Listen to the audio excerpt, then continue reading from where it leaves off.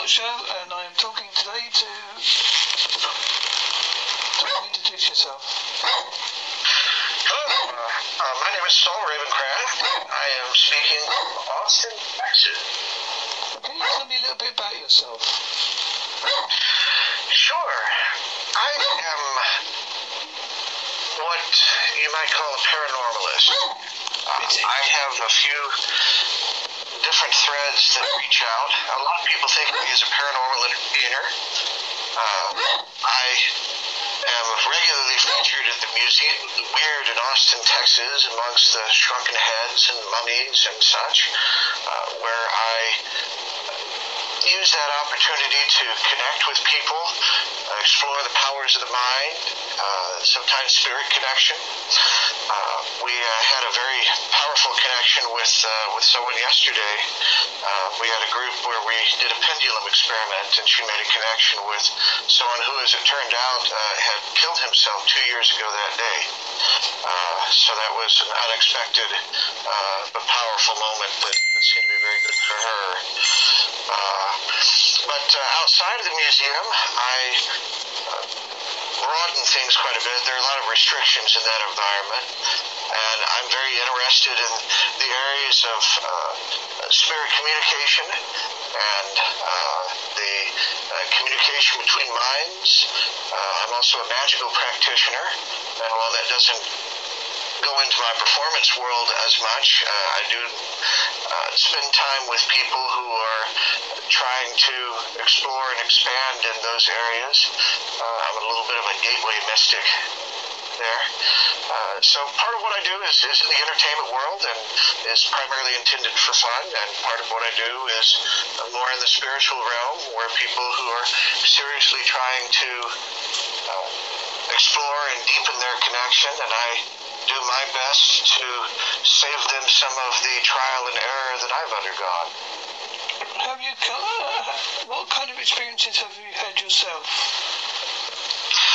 Well, when you talk about ghostly experiences, which I think is where a lot of people tend to go there, my experience has been, as far as just random experience, I think one of the more fun ones that I had was at the Driscoll Hotel here in Austin. It's one of the most haunted places in America. There's at least 33 different stories of different people who have encountered spirits there. The hotel was built in 1885. And some of the experiences have happened with very famous people. In fact, there's a musician, Jeanette Napolitano, who has a band called Concrete Blonde, and there's a song that they do called Ghost of a Texas Ladies Man, which was actually written based on her experience there in the hotel. But the hotel was built by Colonel Jesse Driscoll, who was a cattle baron. And one of the legends of the hotel is that people will smell his cigar smoke. And this is actually not just an interesting experience, but it's a demonstrative experience of what these encounters are really like. So I was in the gentleman's upstairs next to the bar. And it's a very elegant hotel, so they have little privacy rooms there within the restroom. So it's like a little room that you go into. And I was getting ready to wash my hands, and I had a very distinctive smell of cigar smoke. And it was I know that it was cigar smoke because I will smoke a cigar occasionally. And I had a sudden craving for a cigar. And there was a place on 6th Street that hand-rolled cigars. And I remember thinking to myself, my gosh, that cigar smells good. You know what I think I'm going to have a cigar? I'm going to go buy Babalu's, and I'm going to buy one of those cigars, and I am going to walk around 6th Street and smoke my cigar, and that is going to be so pleasant. I got hungry for a cigar, right? Because of the smell. Yeah. And then after a few moments, as I'm going through that fantasy in my head, I realize, well, wait a minute. Austin has a no smoking policy. There shouldn't be any cigar smoking going on in here. And nobody pops into the restroom for a quick cigar. Something is wrong here. This doesn't make any sense. My brain kicked in, and then the smell went away. And I thought about that and realized that that connected perfectly with the legend of Colonel Driscoll's cigar smoke, and I had smelled it. Now, when I've talked to skeptical friends about this sort of thing, they go, well, are you sure it was a cigar? Maybe it was something else that you smelled. And have you ever gone by a Chinese restaurant or an Indian restaurant? Yeah, you got that strong aroma. You can't Right, mistake it. you get a craving for Indian food. Yeah. You don't walk by an Indian restaurant and get a craving for fish and chips.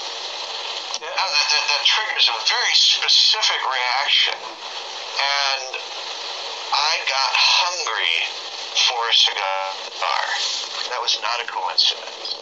So I am absolutely convinced that what I was smelling was cigar smoke.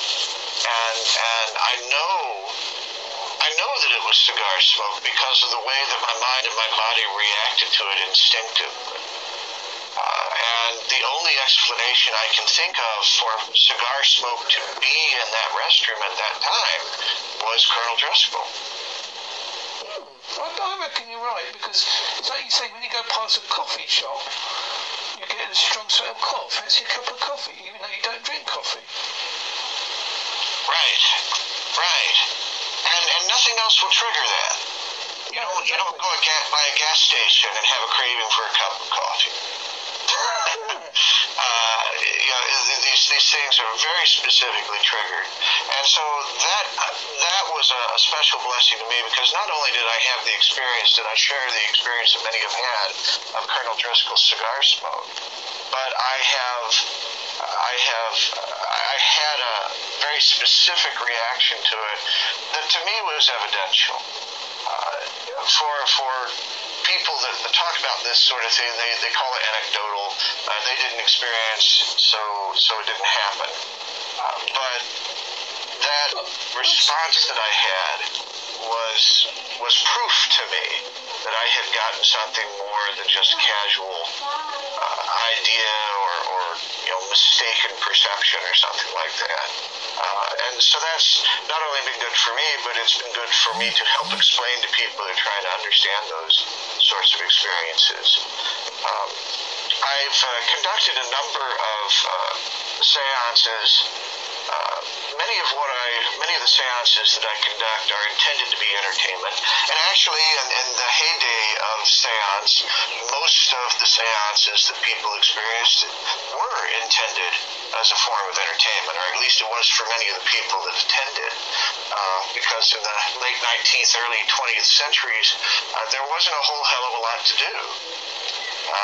You could sit in the parlor and listen to Aunt Agnes recite her poem, and Uncle Alfred do his recitation again and tell some jokes. Listen to Cousin Cicely do her aria that she's been working on. Or you could go do something interesting, like try to connect with the dead. This was their Xbox. This was their cable television. The opportunity to experience something unusual. And I think a lot of people went into it not necessarily trying to make any solid connection, but just to see what it was like, see what the experience was like. And that's why seances and such were conducted in theaters, where people would come and buy a ticket, sit in a big audience as they experienced this, because it was just a weird, extraordinary sort of thing. And so a lot of what I do is in those conditions. And I treat it like a show. I try to create an atmosphere and some theater around what is happening so that people can enjoy that experience. But then every once in a while I do have someone that connects with me directly that wants to make a more specific personal connection. And that's not something that I really advertise so much, but I do try to work with people. Those circumstances are much more subdued and much more quiet than what you'll find in a theater setting, because it's a completely different goal. Some time ago I was in a coma, and I honestly believe, when I was in a coma, I honestly believe that you're either not in the real world or the next world, as we know it. I think that you're in between. And a lot of other people have backed me up on this. So how long were you in the coma? I was in it for 3 weeks. And the interesting thing about it is, whilst there, I heard a woman's voice I haven't heard before or since. And she told me to wake up. I had the most overwhelming feeling I've ever had to wake up. Now, I can accept your brain can release chemicals that makes you think you've heard something. But I honestly believe it was either a spirit guide or guardian angel or whatever people tend to call it. Well, and that I think is something that is important when we talk about the paranormal and these sort of things. Much of this is experiential. And everyone who I have talked to has had an extraordinary experience like what you describe. They can't describe it. They can't explain it. And the people on the outside that look at things, look at us as bags of chemicals working on some sort of electrical circuit, don't know what that experience is like. And people who have these experiences say things like, I know what I saw, I know what happened.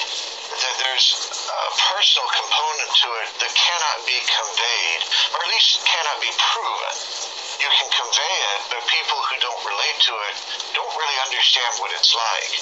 They can possibly use their imagination, but a lot of the people that are stuck in this debunking mode, they don't really have much in the way of an imagination. I don't think. And so there is a class of people who have gone through these things that know that there's something bigger, something beyond our normal understanding, and those who don't. And you are one of the people who has been fortunate enough to have that personal experience that demonstrates to you that our existence is not just what we're told. There is a more mysterious element there that you have connected with. Has it changed your perception? Oh yes, it's changed my perception completely. I wasn't a great believer before that event. I do think I got touched by something. I mean, I don't believe I got mystical powers or anything like that, but I do sense things more than I used to.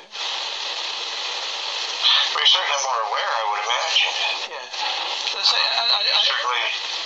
Like you say, I try to be cynical as well. I don't try to be, oh yes, but I would argue the point to Kingdom Come if someone said, oh, I don't believe you. I say, well, you wasn't there. I was. Right. And I think that counts. I think that really counts. I got involved in a lot of this to prove that it wasn't true. I had a very skeptical, cynical approach to it. I think a lot of the people that call themselves skeptics aren't really skeptics, they're cynics. They aren't really interested in discovery. They aren't really interested in understanding other perspectives. They're very comfortable with their own data set, and that's where they're going to stay. I think a genuine skeptic is open to possibilities, but looking for something that defines it, that proves it too. And I began to have experiences myself. I started playing with divination because I was doing a writing project that was causing me to do a lot of research into magical beliefs, witchcraft, and other sorts of things connected with that.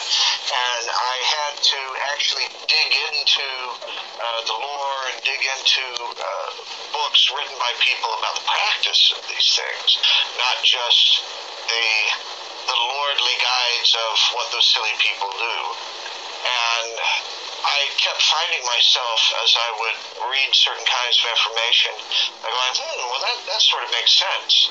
And then I went, oh, wait a minute, you are going down the rabbit hole here. You are taking this too seriously. You need to back up and look at this more rationally. And so I did.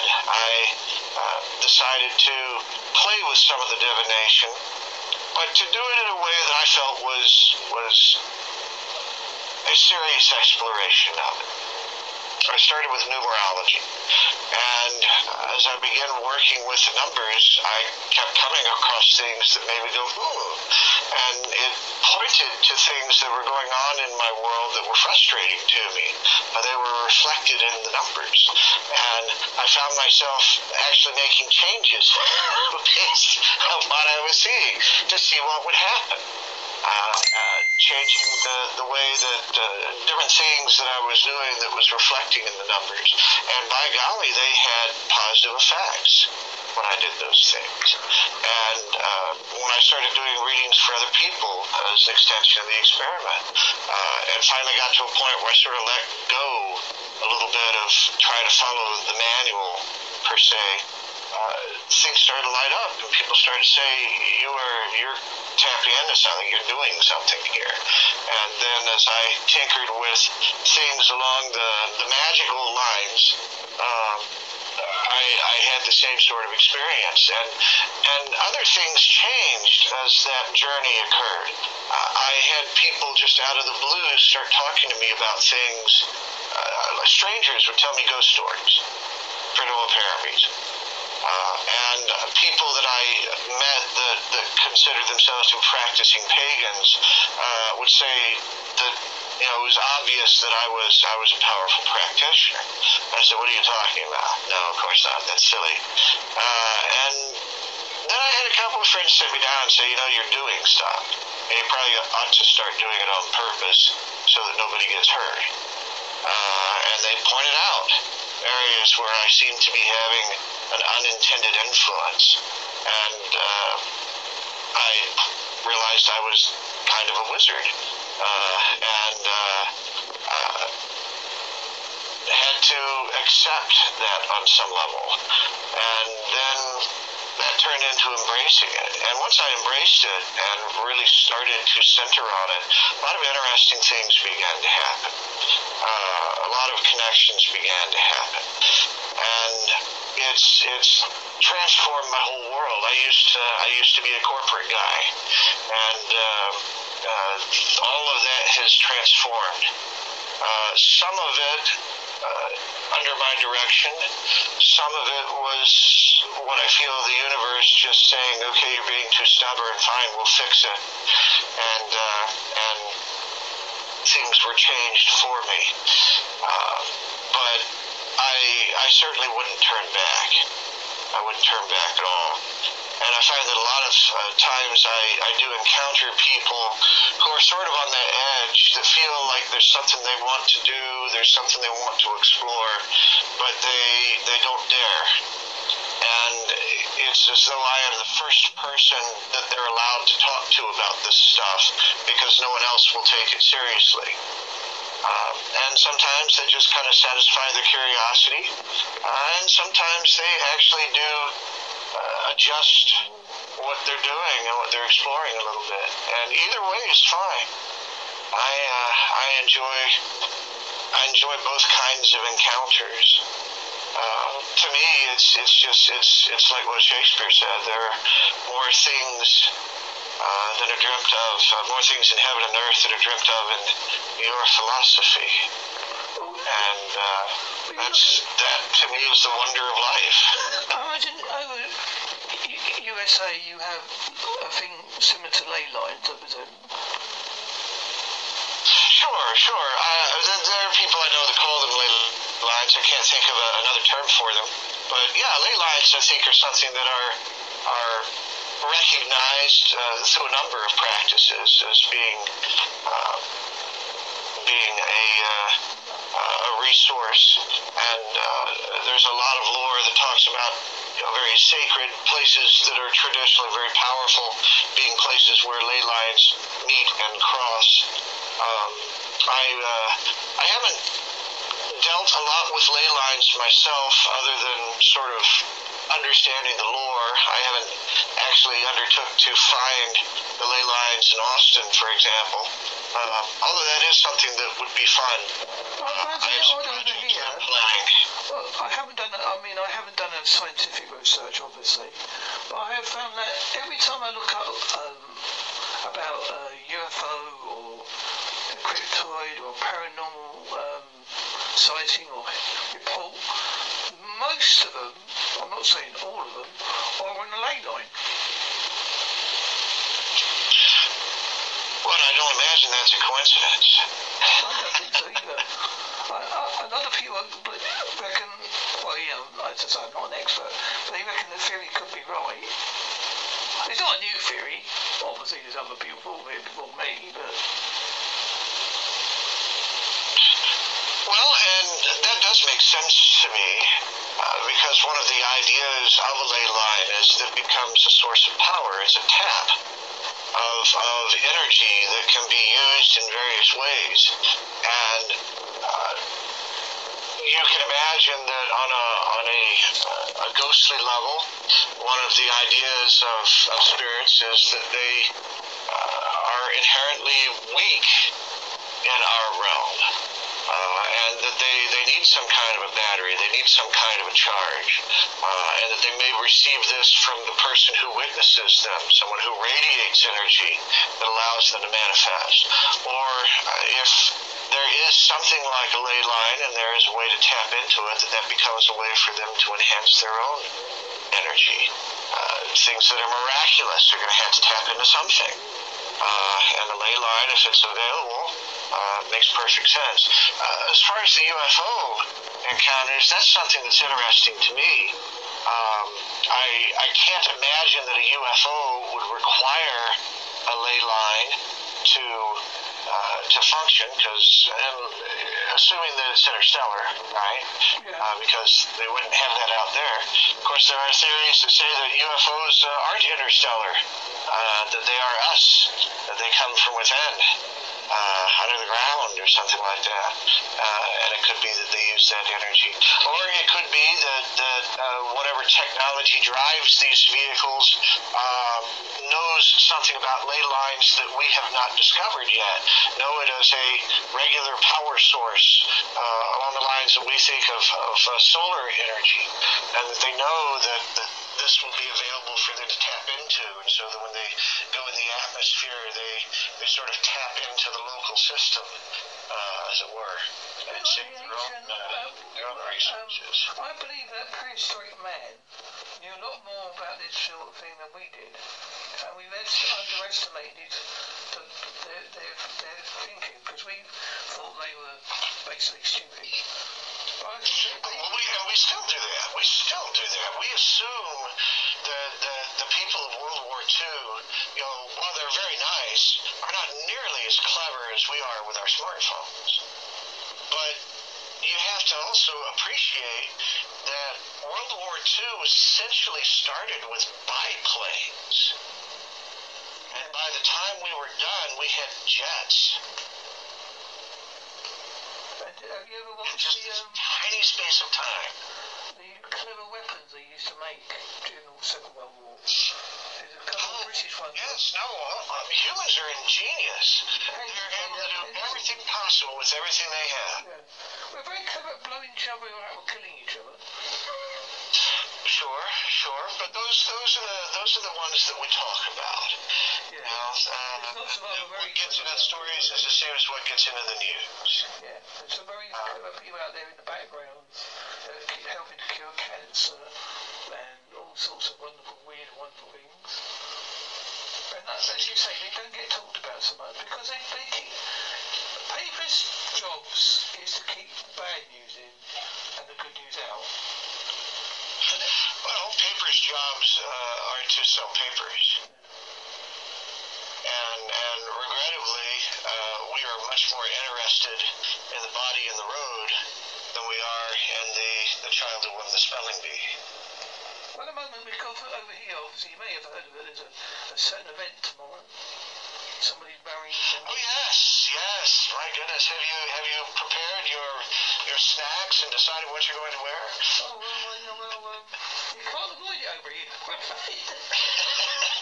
Well, I mean, it's a British pomp and ceremony as well, isn't it? Oh, sure. And imagine I have a vague memory of Diana's wedding. Oh, that was the one that we fell in love with over here. And I do remember my mother glued to the television, because there was coverage of the wedding all day here like there was there.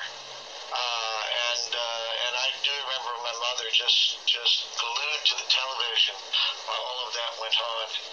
And it is fascinating, the amount of ceremony and history and obscure little things that all go together in an event like that. There's so much that has accumulated over the thousands of years of history there that just is amazing, especially with the modern spins on it. I imagine it must be baffling to Americans sometimes.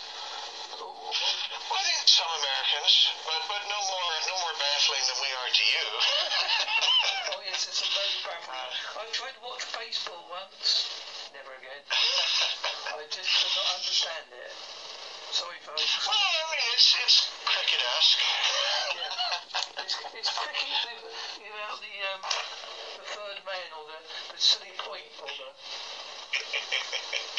Well, and I have on occasion tried to watch cricket, but haven't necessarily been able to get through too much of it myself. I think what it is you need to sit down with someone who really is into it.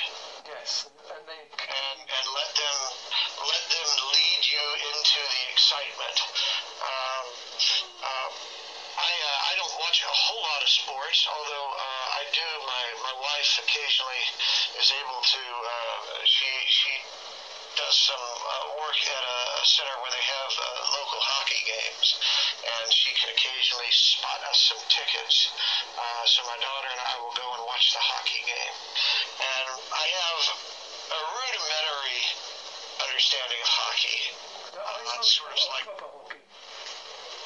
Well, it's just ice hockey. Yeah. So it's basically football on ice, right?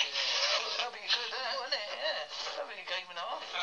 Of course, you call football soccer over there. I can never understand that. Well, I'm trying to be sensitive to my audience here.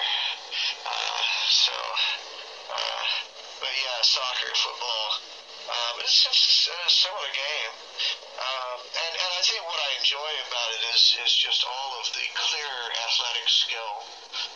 Those men can skate incredibly well. And it's not like figure skating. It's this skating into war. I've seen a game in the Olympics once, Russia versus America. My God. Oh my goodness. Yeah. Say they hated each other is a bit of an understatement. Well, the powers that be require rivalries in order to get people to pick their sides so that they can be properly manipulated.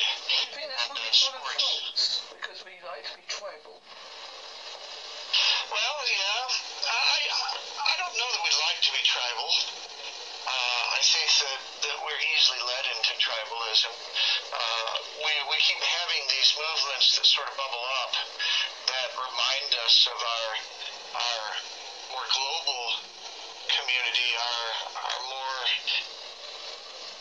ability to be more autonomous in our worlds. And then some sort of war or something bubbles up to distract us from that. We have to start all over again. I think there's one looming in the background, Well, it is time for that. People are becoming a little too enlightened, so we need to I think dumb it'll it back happen. down. I do think it'll happen. I'm not saying it'll happen or when it'll happen, but I do believe it. All the signs are there. If people look back into their history, all the signs that will happen then are happening now. Agreed. Although I do love that John Lennon quote that says, "What if somebody gave a war and nobody came?" Yeah, it would be nice, that, wouldn't it? Wouldn't it be interesting if instead of getting involved in all of the outrage and the anger that we are led to, that we allowed ourselves to just point and laugh and let the powers that be go fight it out amongst themselves while we continue to have our own prosperity? And my biggest pet at the moment is, I know you've got over the stage because I've been talking to people, political correctness. Right. And see, it's fascinating to me. I grew up in the 70s. Me too. And in the 1970s, I remember all of these shifts in culture going on, all of these areas where I was encouraged as a kid to explore, to try on other cultures' clothing and food and things like that, to listen to the music, to be a guest in that culture, and to recognize values of it, and to sort of incorporate those things into my own life, to improve my own life. I remember white women wearing afros and big, colorful African outfits, and they were odd from my perspective, but there was nothing wrong with it. It was just different. And in the 80s, I still sort of remember a certain degree of just that kind of melding. And then somewhere along the way, everything started getting reversed. And exploring other cultures became cultural appropriation. And a lot of the blending, the mixing, the melting pot stuff that I saw going on started to reverse it, and people began to be dividing again. And now it's just a mess. I don't understand how we were able to progress as far as we did. And part of it, maybe partly that I was a kid, and so I was very naive, and maybe it was not as blended and as open as I thought it was. That there was actually some other more insidious vibration going on there that I just could not understand. But from my perspective, it was really happening.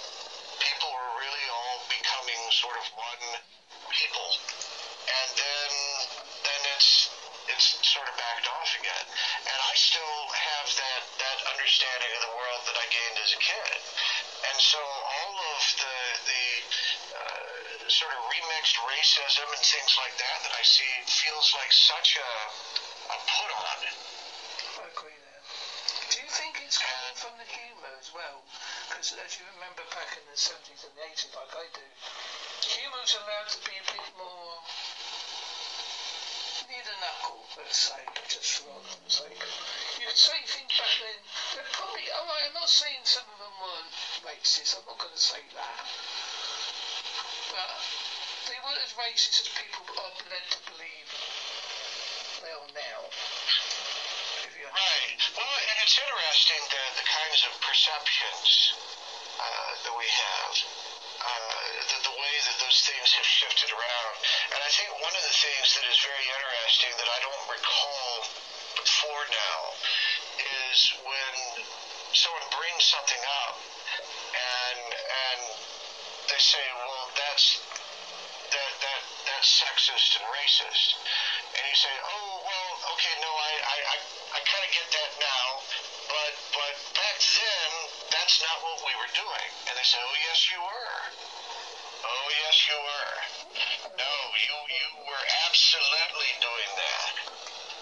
You just didn't understand it. And again, it's a little bit of that sort of you weren't there kind of thing. But people look back now, they probably might look at a comedy 20 years from now thinking, God, how did they get away with that? Oh, sure. And that I think, I do think that our evolution grows. I mean, there are attitudes and there are modes that I was in that I thought were funny, and they kind of were in that context, but the context has changed. And I recognize that certain perspectives, certain attitudes aren't light anymore, and that's okay. That's okay. But I'm not a big fan of the sort of Orwellian undoing that causes those things to disappear. That says that never existed, never should have happened.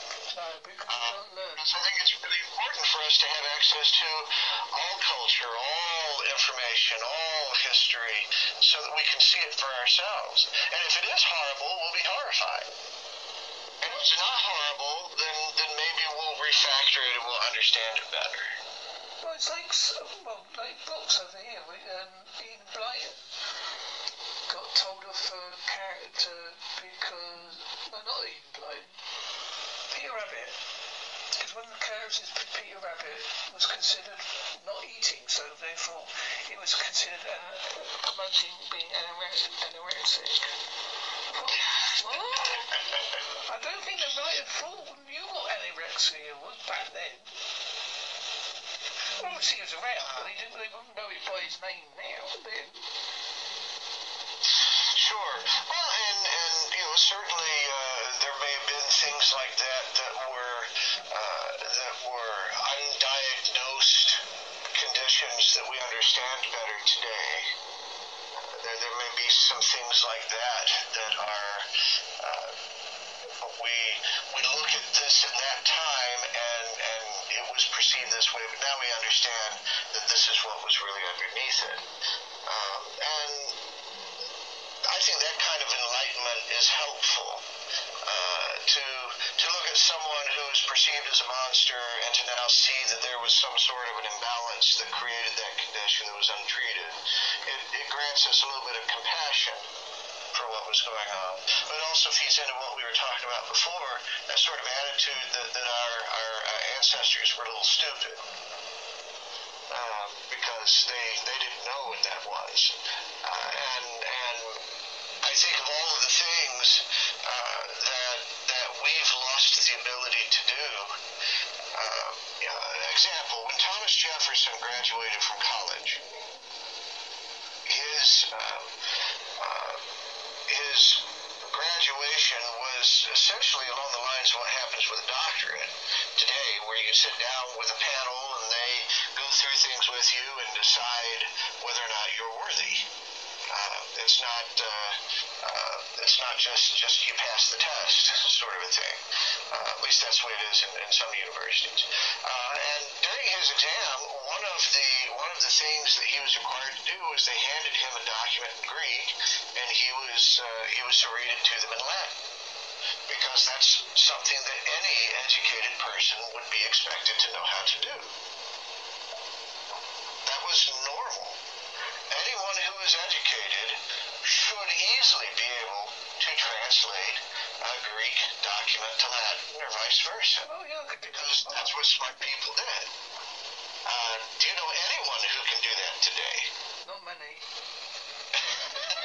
I'll probably use Google. Not a single friend. I'll probably cheat or use Google Translate. Right. And I think of all of the interesting little mathematical things that people could do, all the little equations that carpenters had in their head, that they could just work out in their head as to what needed to be done. Ways of computing tax and all of that kind of thing that were just little tricks in your head that everybody knew how to do. And that was just a normal part of life, being able to do those kinds of things. And there's so much that was normal then that we've lost. But I reckon a lot of kids of today wouldn't know how to do certain things if you asked them how to do it.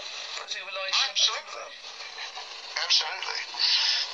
We have to call a professional for all kinds of things that, if you look back into the older textbooks, was just normal for people to know how to do. General survival kinds of things. We're a lot less aware of that than our ancestors were.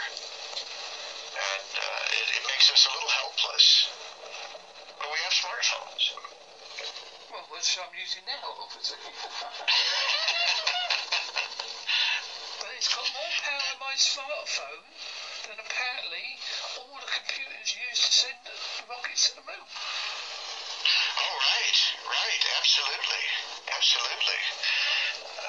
And so people have done amazing things, and we haven't been back to the moon. No, someone told me, I don't know how true this is, that there's aliens living on the moon and they told us basically to bunker off. That is certainly a theory that I've heard, and I suppose there's a couple of scenarios to that. Is one, we obey them, or two, we hit the point where we think we're big enough to go anyway, and perhaps that happens at some point. The concept of extraterrestrial or interdimensional, depending on your perspective, beings in contact with us is fascinating to me. I haven't necessarily made the in-depth study because a lot of my personal work has moved more in the direction of the spiritual and the magical, if you will. So you only have so many hours in the day. Oh, of course, yeah. And also, if it's not your sort of like general like thing you like researching, you're probably not going to look it up as much as someone like me would. So. Well, and it's just it's easier for me to read the other things that people like you have looked up while I focus in my area. It's more of an exchange there. But there is a lot of interesting lore around. We'll call them extraterrestrials, and the idea that they have been connected with us for a long time, and that there is a part of our world, as sort of an echelon of our society that is very connected with them, and drawing upon their power while the rest of us service the Borg. And more recent events sort of bring that to mind. Have you ever seen a television show? Now, it doesn't happen as much in the UK because you have a general way of deciding that it's time for a television show to end, and then you end it. Things are much more planned in general than they are in the United States. But the United States has points where shows are canceled because of ratings, and sometimes it's done fairly abruptly, and sometimes the show will just stop.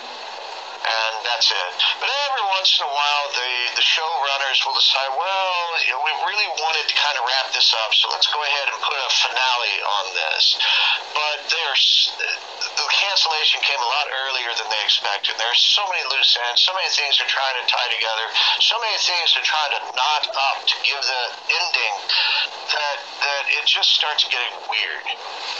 The writing just starts pulling all this stuff together in these haphazard ways that it does give the final episode they were looking for, but it gets there in a very strange, sort of convoluted way. I know what you mean, yeah. Lost was a bit like that. Lost the final was absolute cack. It was a better way to look for. Right. And at the end, you're like, wow, I invested all this time in this, and wow, that's it? Okay. I was a great fan of Quantum Leap. I love Quantum Leap as well. Yeah. And that ending was sort of like the God option. When in doubt, doesn't it feel right now in society, with all of this crazy stuff going on, it's almost like someone is trying to wrap up a series or take you to a certain transition, and they don't have time. They've run out of time, so they're just pulling things out, like this whole renewed tough guy rivalry between the United States and Russia. Oh yes, it's lovely, isn't it? I don't talk to you, so I don't talk to them. It seems like such a farce. Because we both know that if it actually came to a war, a proper war, and they both went, right, we're going to fire the bombs off.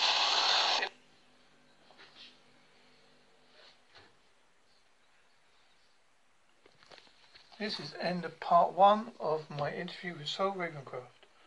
Please tune in to part 2, which I will be doing next. Thank you.